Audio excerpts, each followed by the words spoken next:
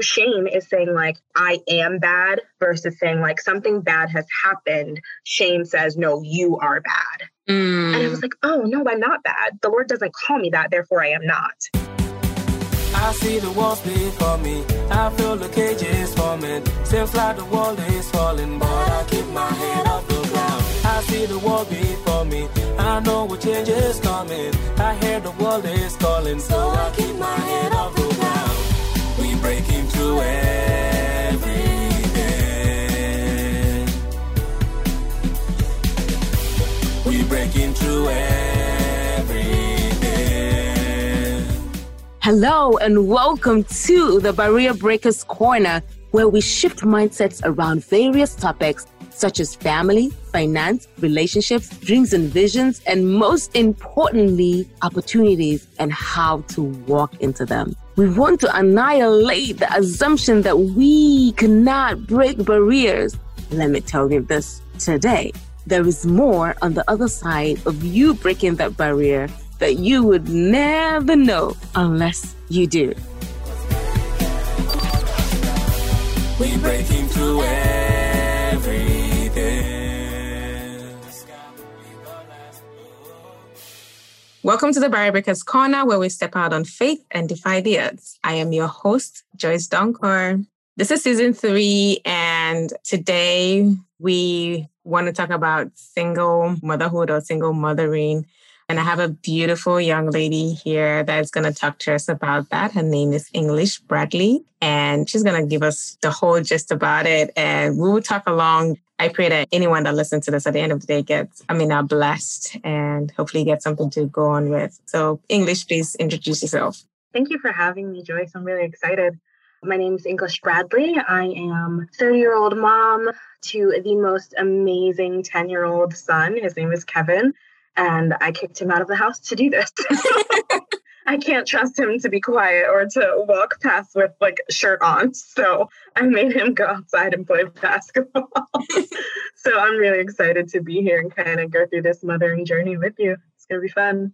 That's great. I'm in my aunt's house right now, and the kids, they're already knocking on the door. Just before we started recording, they're like, Auntie Joyce, I need to come in. I'm like, I'm having a recording. But yeah. Every time. It doesn't matter how much dedicated or focused time that I have with Kevin. It's just the minute I'm going to do something else, it's like, hey, Mom, can I do this? I need something. I'm like, well, how does this happen without fail? I don't know how to just come up with something at that point. But how has single motherhood been for you? That's a loaded question. It's beautiful and hard and complex. It's layered. My whole journey of parenting has been as a single woman. I am very fortunate that Kevin's dad is in the picture. We're just not together. So he does have an active father. So that is also very unique. People think of single parenting and it's like, oh, the guy disappeared or the mom disappeared. So navigating parenting from separate households with me being a believer and his father not, it's layered. Yeah. It's very layered. Yeah. Before we go into that, how did your community feel like you just being a single mom? I grew up in the church and I stepped away. My goodness, I think for about 10 years, I had a really terrible abuse history in my family and my home. And so when I got the chance to just run away from it all, I did. And then I ended up getting pregnant with Kevin. And I want to say maybe 5 years ago at this point, there was just this reckoning, right? Where the Lord is just knocking and I'm finally opened the door back up. Mm-hmm. So when I came back pregnant, I don't think anyone was surprised, which is kind of sad. I don't think anyone was surprised, but I was met with a lot of love, a lot of grace, but very much the responsibility of your child is your own, and expect our families or our villages to raise these children. I am called to be Kevin's mama, so I've taken that responsibility really seriously with a lot of grace and kindness. And if you ever meet him, he is the best kid. He's got these big brown eyes and this smile that lights up the room. Aww. It's very easy for other people to want to help Kevin because he's just charming and sweet and That is so sweet. And do you think that they received you because that's how that community is, or they received you because they knew that because you left, that's why you came back like this? I mean, I'm talking about the church. A little bit of both. I think that I was very fortunate that those people, they've always loved me. I know that they were praying for me and all of that. So I think one of it is familiarity. When you're ingrained into the body of Christ, and even our family systems, right? They don't stop loving us because we make mistakes. When I say it was met with a lot of grace, it was just like, okay, we have this extra person to love, and she may just need a little bit more help. And I also think that it goes back to the scripture that when you see the fruit in someone's life and they've been marked, it doesn't matter how far we go away. Those things don't disappear. Just having this extra person to love and still being very called and loved by the Lord, just it made it easy for me to come back. And it was awkward, when you're just like, the prodigals come home. Nobody talks about that part where it's like, now you're sitting in the pew and you're just like, oh my gosh, my sin is right here. So it was cool. I feel like when I was much younger, seeing that, I would have been judgmental. But as I went through life and doing my own things as well, I realized that everybody goes through ups and downs. Everybody makes mistakes and we can't even judge them. You have to be careful not to judge it. Even the Bible says not to judge. Who are we to judge anybody but to love them, because God has already forgiven us and he loved us. And so who are we to not forgive another person? Who are we not to love somebody else? I really like the fact that they received you with grace and love. And that's what the church is supposed to be, because that's what the Bible talks about it, where Paul is admonishing the church, where they come together and they're sharing stuff and doing so many things together. That's what the church is supposed to be. I'm so glad that you received that. And so when did you come to that point where you're like, girl, you got to push. Do better. Yeah. Yeah, exactly. And do better. Oh, it's a really funny story, actually. I have a flair for the dramatics a bit. I was just coming off of a bad kind of breakup. I was in one of those situationships, right?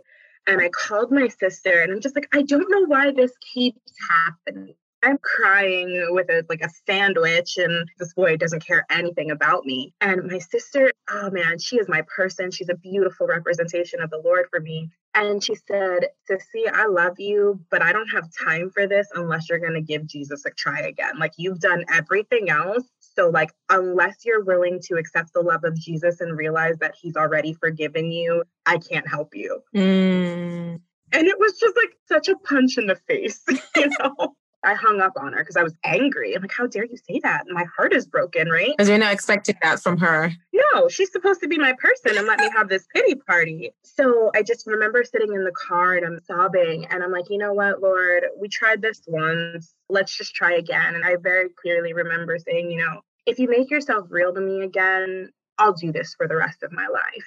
And in that moment, I heard a knock on my door, on my car door. And I knew in that moment that it was the Lord just saying, I'm ready if you're ready. And so, I was just like, okay. And we've just been on this really beautiful journey ever since. And it's just exactly who he is, the redemption of Jesus, that once I came into the realization that it didn't matter that I had a baby. I mean, of course, it's not the way that he had planned it, but he's a redeeming God. He's always been that. Right. And it really helps me in my parenting to kind of get over the shame of oh my gosh, I had a baby and I'm not married. And it's helped me to be a better mom for Kevin because he's not dealing with this mom who's buried in shame and trying to prove myself and prove my worth that I can still do all of the things. That's what everyone tells you when you have a baby early, is that your life is over. You're never going to have friends. You can't have a career. And I'm like, that's actually not true. Right. As you were saying earlier, you can stay there. You can settle for that. But that is not the plan that the Lord has for me at all. I mean, we make mistakes, right? And I had this video that I did a few weeks ago. I posted it on Instagram. And I said that on the podcast, probably I'll ask you later, what did you learn? What did you know now that you wish you had known when you were younger? And I was saying that for me, it was that mistakes are part of life. I've made mistakes and I never, ever thought that they were part of life. I was just I said it in London, I was telling you earlier. And I went to London and I'm like, I just want to be this perfect kid. I don't want to disappoint my parents again because I disappointed them before I moved. And I was like, I don't want to disappoint them anymore. I just want to be perfect. And so we are going about being this good person, trying not to make mistakes. How do you grow if you don't make mistakes? Girl. Right. And when you fall, you would know who your friends are too, because then you know who's going to be there to stand for you. Because some people don't even want to work with you when you're in that shame. When that shame is with you, a part of your life, some people don't want to work with you. So they're like, hey, I'm out. Right. And so I'm glad that you had a sister who could come to you and say, hey, you know what? I'm tired of this. I think you needed that at that point and you didn't even know you needed that. It didn't. And now I'm just like, what a gift. It was an ugly packaging and it was harsh, but it's what I needed to shock me into the realization that, oh man, you're right. I'm just living below my station at this point because I felt like that's all that I deserved. And that's not the truth. It's exactly how Satan works. You know, when you have worldly friends, they're just like, oh, don't worry about it. It'll whatever. And they're like encouraging me to keep in these bad habits. I'm just so grateful now for that phone call of her just being, I don't have time for this. Right. How do you not have time for me? I was reading this morning in Colossians 2, verse 20. It says, if you have died with Christ to the elementary principles of the world, why, as if you are still living in the world, do you submit to rules and regulations such as do not handle this, do not taste that, do not even touch. These things will perish with use in accordance with the commandments of and teachings of men. And it just let me know that in this world, we have people that have food principles and things there, you know, and they're like, you can't do it this way just because. And sometimes because the Bible says, don't lie and don't cheat and don't do this and don't do that, they feel like, okay, God is this strict person that don't do this and then or else he's going to do that. And so because of that, a lot of people are just being so religious about it. We hear this thing all the time, sin is sin, which is true. But then they have categorized it or prioritized it. And they're like, this sin is huge and that sin is small. And so now when somebody is in the church committing adultery and fornication, you have nothing to say about that, or stealing church money or doing things in the community, raping kids here and there. And you keep quiet about it. And then somebody gets pregnant and then you're just like, who does she think? Like, you know?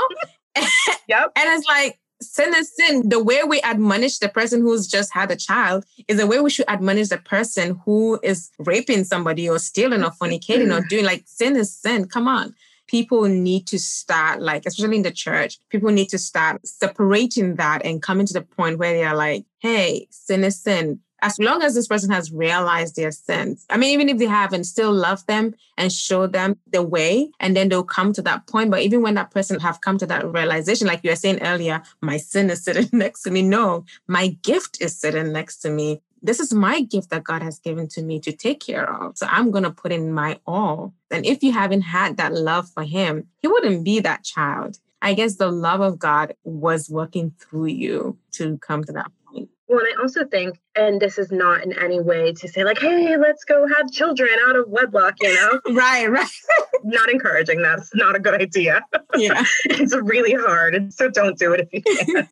But I was thinking of that scripture, and I can't recall where it is, but it's just talking about children born to a young man is like a quiver full of arrows. Yeah. And I'm like, man, I've got this quiver of arrows. It's only one arrow, but it is targeted and loaded exactly where the Lord wants. And it's my responsibility to steward that and to be very aware that, hey, yeah, I made this mistake. But again, that is all of the things, like God has proven himself to redeem that. Look at Jonah, look at Moses. All of these great men have made huge mistakes. And we're still telling those stories today. So I'm not calling myself Jonah or Moses, but I have to believe that the Lord loves me and loves Kevin enough and has called me to be his parent, that he has a direct plan for us, even in my mistake. And if I can help another young woman say, hey, homegirl, your life's not over. It's going to be real hard, but it's not over. I think that that is worth it, because you mentioned earlier, there's so many people who come to this parenting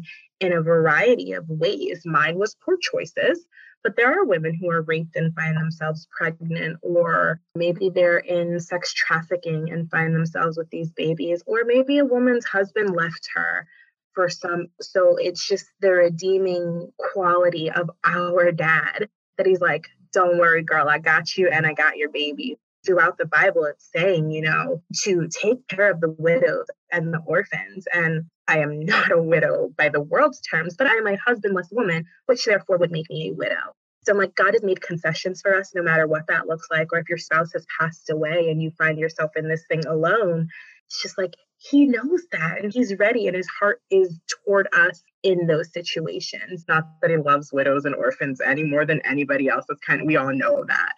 I found myself really just being so thankful for that I'm like, oh, I can see myself represented here. Mm-hmm. It's been very comforting. And I have two questions. This just popped into my brain, but I was saying to myself the other day that one person cannot be everything to everybody. So let's say, for example, we have a president and that president was a doctor, was the president, was the vice president, was the teacher. Like that would be a lot. So if there were not women like you in this world, how will other women that are in that should be able to cope? I wouldn't be able to come to you and have this conversation with you today because maybe I haven't seen anyone doing that. But we are different things to everybody. And that's why the Bible says that God knew you before you were born. He knew you. And so he created you for a purpose. So you having that gift, Kevin as a gift, you're going to be a light to even those that are going to listen to this in the future, going to find a blessing in it. God has created different people. Whatever thing that you feel like, oh, it's a mistake, is working for your good. All things are working for your good to them that love the Lord. So it is working for your good. So when did you come to the point where you never let shame be the focus? My relationship with shame has been like lifelong now that I can see it. I don't know if you're into the Enneagram. I'm an Enneagram 3. I have a weird relationship with it. So part of my personality, and I've always known this before I had Enneagram language, I'm not actually an attention-seeking person, but I would rather people think of me favorably than not. So anytime someone thought of me in a way that I didn't like, shame immediately. So having a baby, I was just like, oh my gosh, everybody thought that I had this future robbed from me once I had Kevin. I was 20 years old when I gave birth. So coming into the realization, like, no, that's a lie. Nothing was robbed from you. Nothing was stolen from you. Something has actually been added. A person has been added. So I daily have to remind myself that I allow shame to happen. I can say I have the choice to partner with that condemning spirit if I choose to.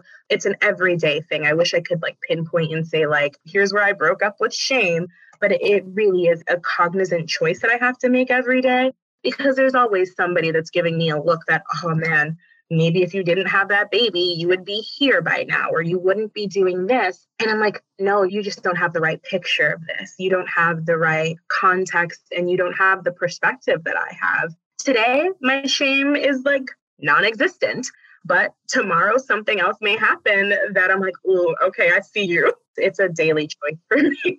That is so true. I like the fact that you're saying it's a daily choice and also that you have to be intentional about it because you're right. It's not just that, because even with me, so many other things just come up today, tomorrow, 10 days later, and you're like, oh my God, I feel so embarrassed. Why would this happen now? Don't I know better or something like that? But that's how we learn. That's how we grow. And I like the fact that you had to make that choice.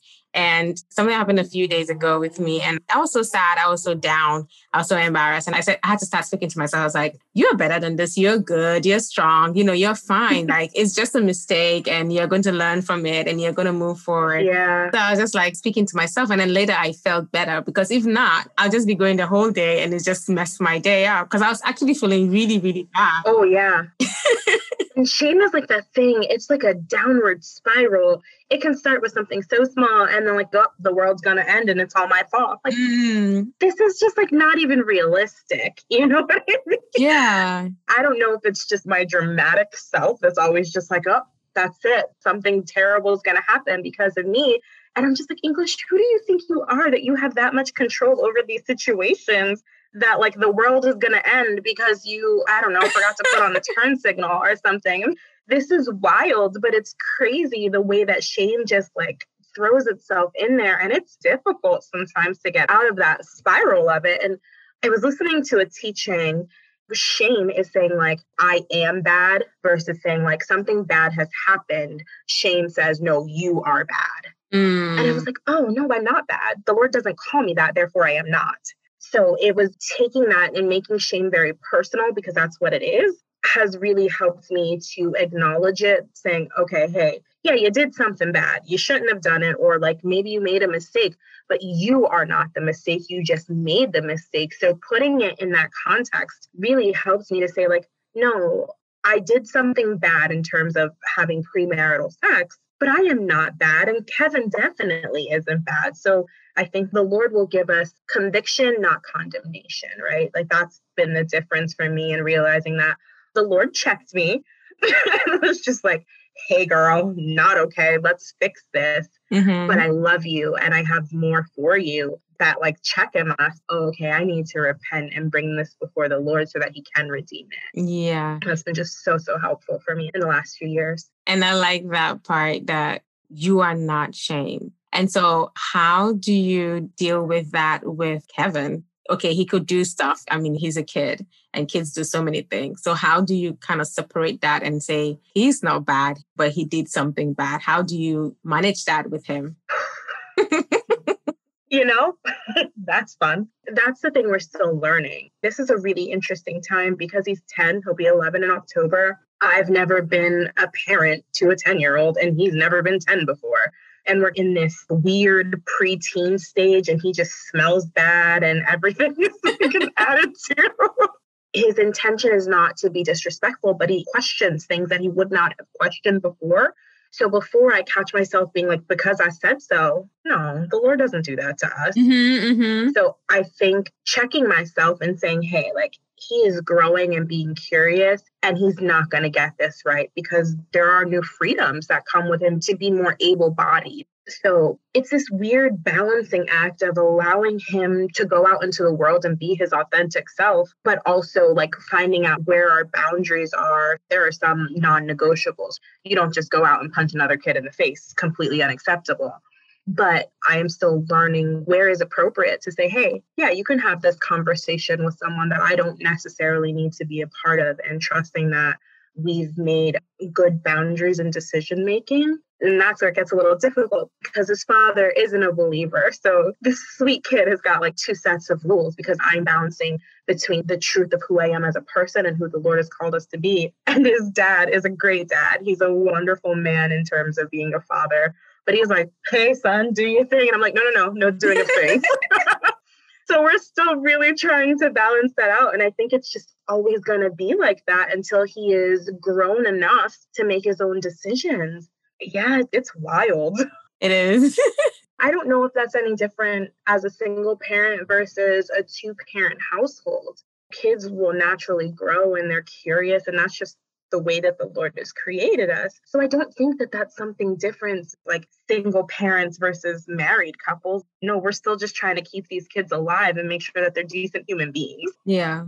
I've been in the practice of reminding myself of the promises of God and who he says I am, therefore who Kevin is, and teaching him those as well. I think that's been helpful for me in the balancing of shame, to kind of give you the shorter answer of your original question. So yeah, I think reminding him of the promises of God and what God actually says about him will help to cement him in those truths that like, okay, anything that is not this isn't true.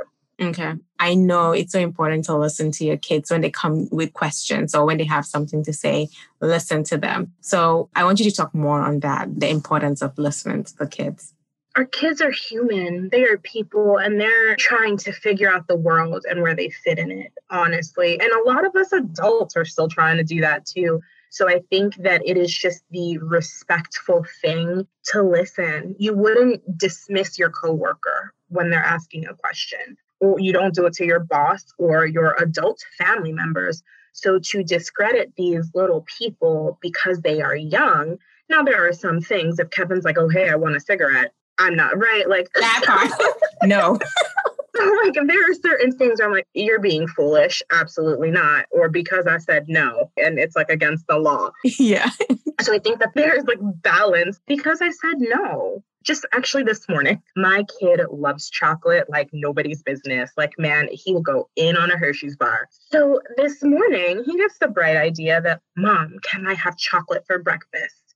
And I'm like, no. He goes, why? Calories are calories. I'm like, because I said no. There is no other reason I don't want you to have it. And then I got in the car and I was like, ew, English, you did the thing, right? You're just like, because I said so. And I always hated that growing up. But I'm like, there's not an actual, it's not going to kill his health if he had chocolate one morning. But I don't want you to have it, so no. But I try to treat Kevin not as an adult, but as an adult where you do have a say or at least can express your opinions in this thing, because I don't want you to grow up thinking that you can't come to me with a question, because we see what happens to those kids. They might end up like me. You never gave me an explanation as to why I shouldn't have sex. So I just went out and did it because nobody had a good answer as to why I shouldn't have.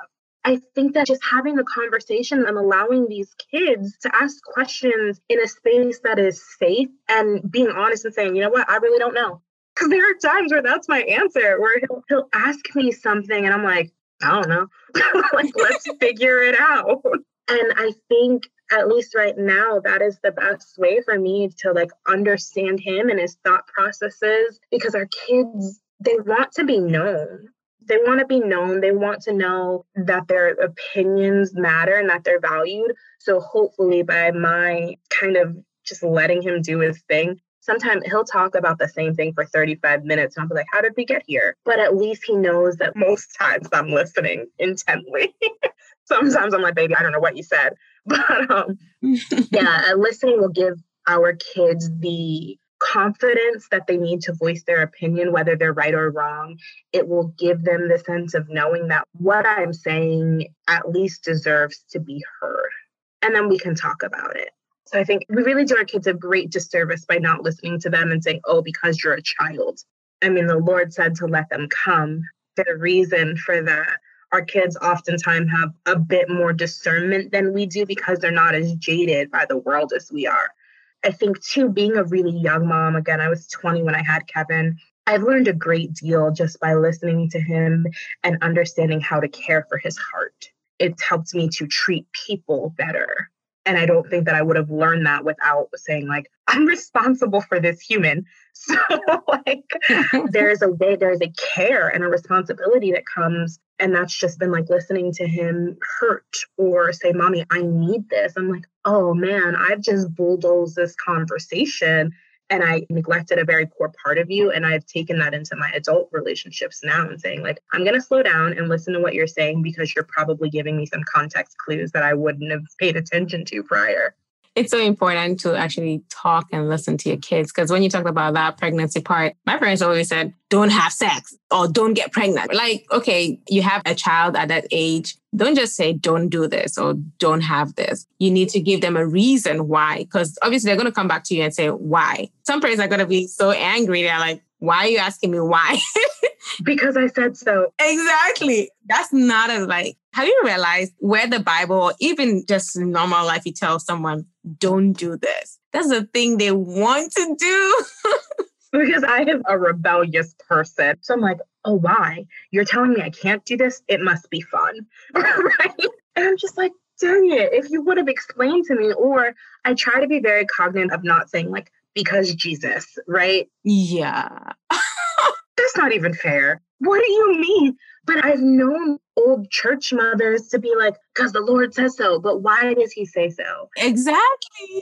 You didn't tell me about the part that says it affects your person like nothing else does.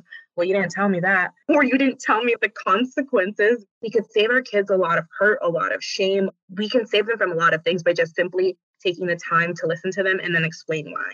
That is so true. It's wild. So how is your relationship with your son? It's really cool. Kevin carries joy in a way that I've never seen before. And I'm biased, but he's real.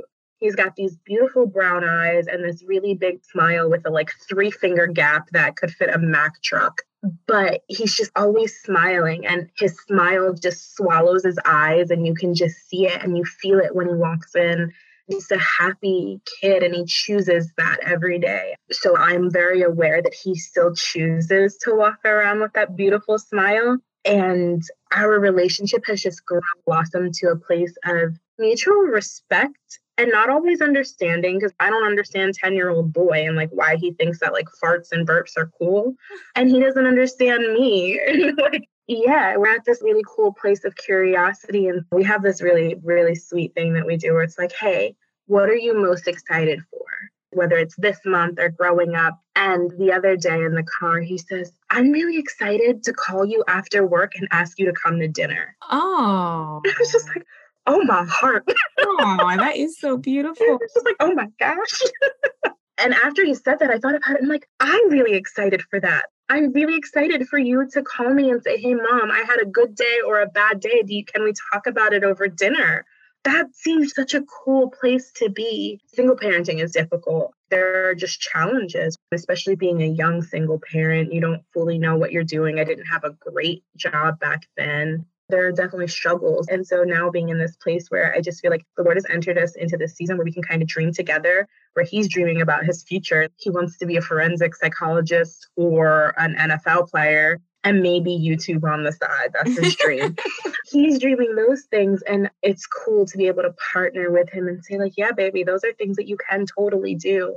So we're in this really streaming phase together that before I was just like, listen, kid, I'm just trying to survive. I'm just trying for us to make it to the next week. Right. Kids are small. They depend on you for everything. But now he can make his own sandwiches and he can make his own breakfast. I'm not having to do all of that. So it's evolving into something really cool. This year has definitely been a year of like dreaming together. So that's fun. It's been really beautiful. You talk about his father being in his life. Did you always have that decision or make that decision, or was it hard? Because I like the fact that you guys are having, going to what you've been saying, amazing relationship, even though he's living somewhere else. Because some people have the child and the father is not in the life. The other parent is not in the life of the child, but you are having this amazing relationship. How did you guys come to that place? It took a while. We were both really intentional. We were together when I got pregnant and it just wasn't a good relationship. I think we both knew on the out to begin with, and then I just happened to be pregnant. So we just tried to make it work. That's never a good idea. That's so true. Never a good idea. If you know it's not good, don't stick together for children. It never works out. So we were both really intentional. And I'm very fortunate, and Kevin is also very fortunate, that we knew that both of us would be there for our child. And we had a conversation pretty early on. I just gave him the out. I said, if you're not going to be here, then don't. That's fine. That's your choice. But if you're going to, you just have to show up. And he has. And it was really difficult in the beginning because there's jealousy, there's still hurt, even though we kind of came to the consensus that this relationship wasn't good. It's still really hard. We spent 4.5 years together before we had a baby. So it was also the grieving process of that. This relationship's not going to work. And now we're both sharing the biggest piece of our heart with someone who broke it. And that's really messy. So the first couple of years were hard. There was jealousy, there was anger, there was just pettiness. It was stupid. But now we've gotten to the point where we're like, hey, you know, our kid is happy, he's healthy, his well-being is the most important. So we've gotten to a place where I wouldn't necessarily say that we are friends, but we have a care for each other and a respect as parents. And for me, realizing that as shady as he can be, or I thought he was, he is still a son of God and who my father loves. Therefore, I don't get to put my opinions above what God has said about him either. And that's real hard.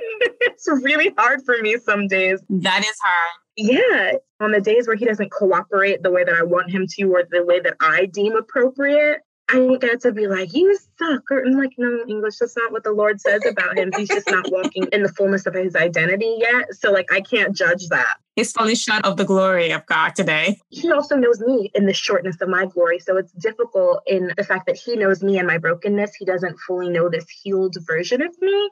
So it's remembering like, okay, girlfriend, you do have healing. So you have to show him the love of the Lord today instead of the opposite. It's hard. The brokenness, it's like walking into your triggers every day. The brokenness in me can react when I see him.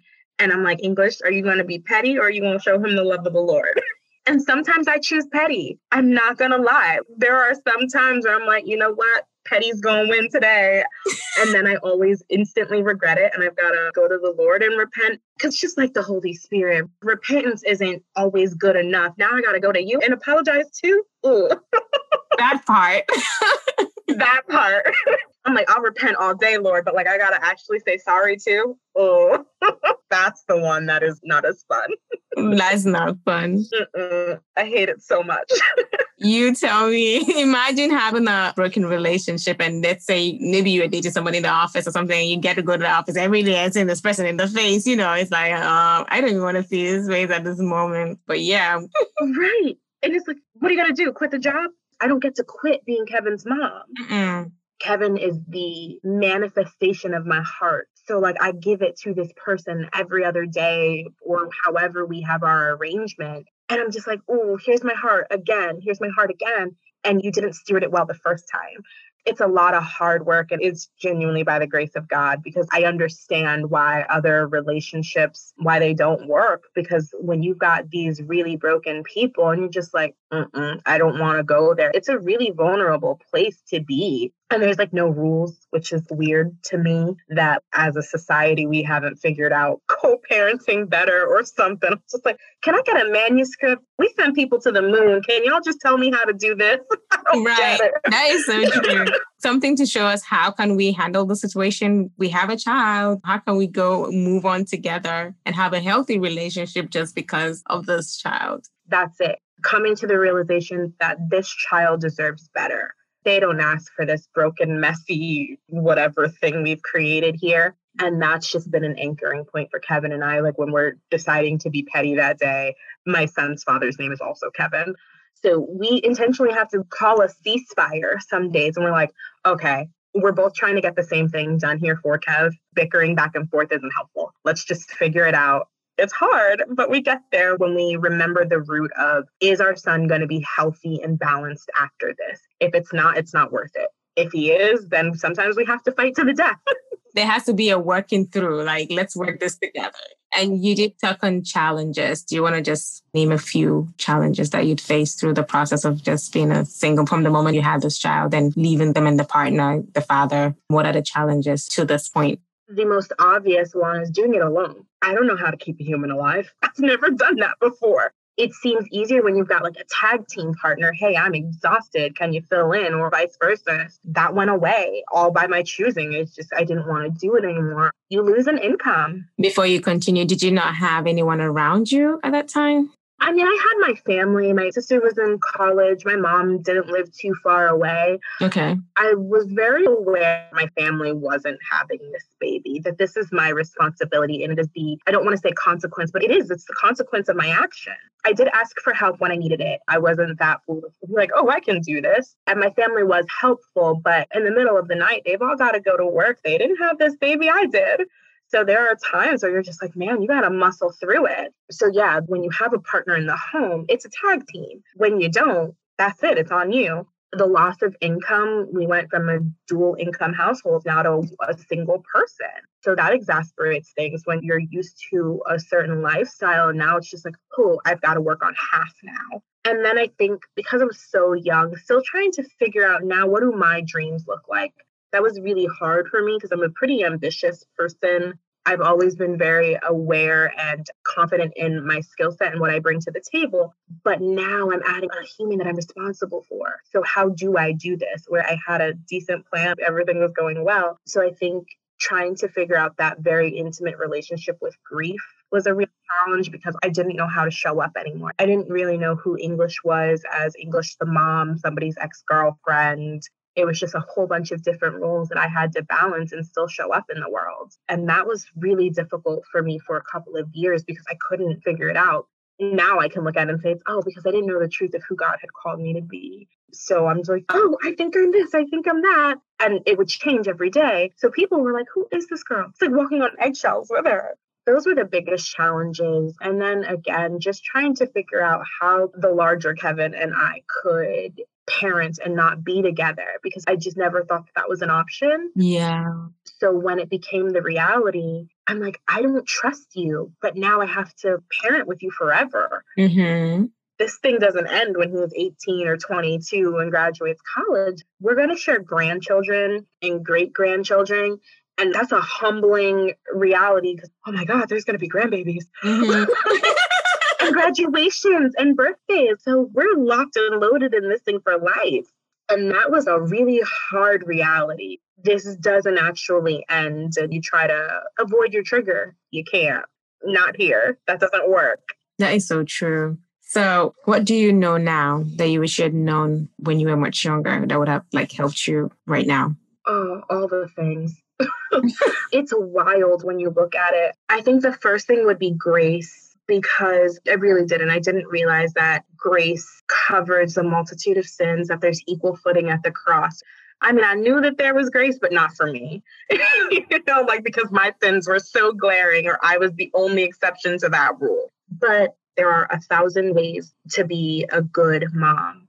Mm-hmm. There's not one way to be a great mom and to love your kids. There's just 1,000 different ways that you can do that. So I would think the thing that I've learned most and that has become most reality and most truthful for me is that, one, there's grace, that when I screw it up, which I do, that I'm still a really good mom to Kevin, and that the Lord is still blessing us and giving us favor. And I think most of it's really not a big deal. Everything that I'm all panicky and anxious over, I'm like, girl, that thing does not even matter. At first, I was just like, everything matters. The sweatshirt and the air quality and all of that. I'm like, girl, as long as we're making it today, as long as we are alive and healthy and giving God the praise that he is due, all this other little stuff just does not matter. He will give us bread enough for today. Mm-hmm. So I'm like, all right, we ate today, we're good. So what? Everything else will be fine. Yeah. The thing that I know now is that there is grace, that everything will be fine because he's called it to be fine.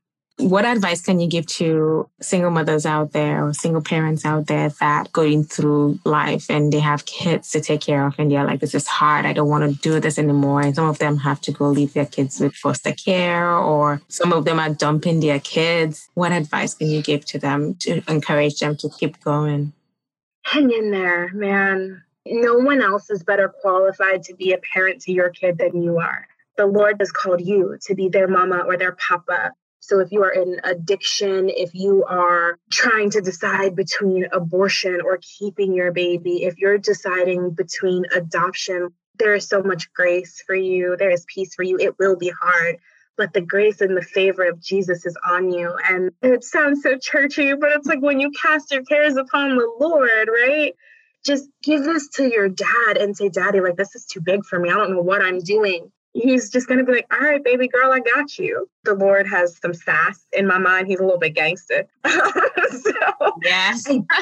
I would love for just any kind of single parent, whether you're a widow or even those mamas and papas who have children, it really is going to be okay because your dad cares about you. And like showing up every day, show up to that cross every single day and just remind him that you need him, and he will show up for you because he has to. Because as your dad, as a good and faithful father, it is his responsibility to care for his children. And he loves to do that. He loves to prove himself strong. So man, just hang in there. And your daddy loves you so much. And he will take care of you and all your babies. And it gets better. It does. And you'll screw it up every day. I yelled at Kevin before school today and it felt so bad. But the Lord reminded me like, hey, you lost your cool. I'm like, you're right, I did. That doesn't make me a terrible mom, and Kevin still loves me and I still love him, and I apologize and it's all good. So that is my encouragement, that just, man, hang in there. Remember that you can always come to the cross and your dad will be there with open arms. That's great. I think I have a 2-in-1 question, and hopefully that's the last question. What is it that's keeping you going, or what has made you this strong to know that, hey, I can do this? The thing that keeps me going most is realizing that the more I submit and surrender to the will of God, the more free that I will be and the more free that Kevin can be in his lifetime. It's not necessarily about me. Yes, I want a great life. I don't want to live a life of insignificance, but it's that Isaiah 59, right? It's 59:2 that says, this is my covenant with them, that my words that I put in your mouth will never depart. That's what keeps me going, is that the Lord has put his words in my mouth and that my great-grandchildren can live a life of freedom where they won't have to know this kind of strife and struggle because I have come surrender to the Lord, and I can pass that. Oh man, I'm getting teary. And then I can pass that down to them. He won't have to have this struggle because I've been open and honest about what mine is, and that hopefully he can make the right decisions. So yeah, that's the thing that keeps me going. The generations that are attached to this story and this struggle, I very strongly believe that this is done in my generation, that my kid, grandchildren, they're not going to know what it is to have broken families. Yeah, that is so good. And I'm saying this because barrier breakers, I always say that when you have this desire to do something, or you have this tugging in your heart to do something, or the Holy Spirit leading in your heart to do something, be obedient, because there's a generation that may miss it if you disobey. And so, yes, everything is working out for your good right now. You may feel like that was a mistake, but now it's working for your good. And now a generation is going to learn, because now you know better, you're doing better. I'm quoting Sarah Jakes. Oh my God. I love her. Love her. We're not going to start that conversation right now. Next time. And she says this on Women Evolve that if you know better, you do better. And now that you better, you are doing better, because questions that Kevin will come to you with, you're not going to say, oh, because I said so, or no, I'm not going to answer that. But now you're having that discussion with him. I'm sure there's going to come a time that he's going to come and ask you, you're not going to say no sex or don't get anyone pregnant, but you're going to be able to advise him the right way. And so there's this whole generation of people that are going to have access to this information, that they're going to learn from this and they're going to do better. I like what you said earlier, that it ends with you, there's going to be fruitfulness, great things coming out of this amazing thing. Like this story will impact so many other people that are out there. And so I'm so grateful for you. This is the first time me sitting down here. We just cooked this up today. My friend just put us together and here we are. I'm talking on being single, and you have an amazing story. You were not like, I'm tired, I can't do this. Maybe you had that at some point, but thank God for your sister. And that's so important, to have the right people around you who can tell you. God always finds that one person that when they talk to you, are going to listen. And that one person was your sister. And so thank God for her being in your life, being able to tell you your truth, the truth, and you being able to move on, or else I don't know where you'd be today. And so I'm encouraging other women out there that are single women or even a single dad, just keep pushing and you get there. We are not perfect. We're just working. We're in Christ. We are perfect, but we make mistakes and they are part of life, and we move. Just do better. Yeah, do better. Follow the cloud. Where Jesus goes, go. If he stops, stop. It's going to be fine. It's going to be fine. Thank you so much for having me. This was amazing. Thank you for being here. I'm so grateful. Thank you so much. Thank you for listening to the Barrier Breakers Corner podcast. If you liked what you heard, please give us a 5-star review and subscribe to the show wherever you listen to your podcast. Also, share with those you think can benefit from this information. Please email all questions, suggestions, and compliments to the bbcornerpodcast@gmail.com. The Barrier Breakers Corner podcast is produced by the Podcast Laundry Production Company and executive produced by Joyce Donkor. The podcast music was written by Chidi Omenihu and produced by Andy Official in The Gambia, West Africa.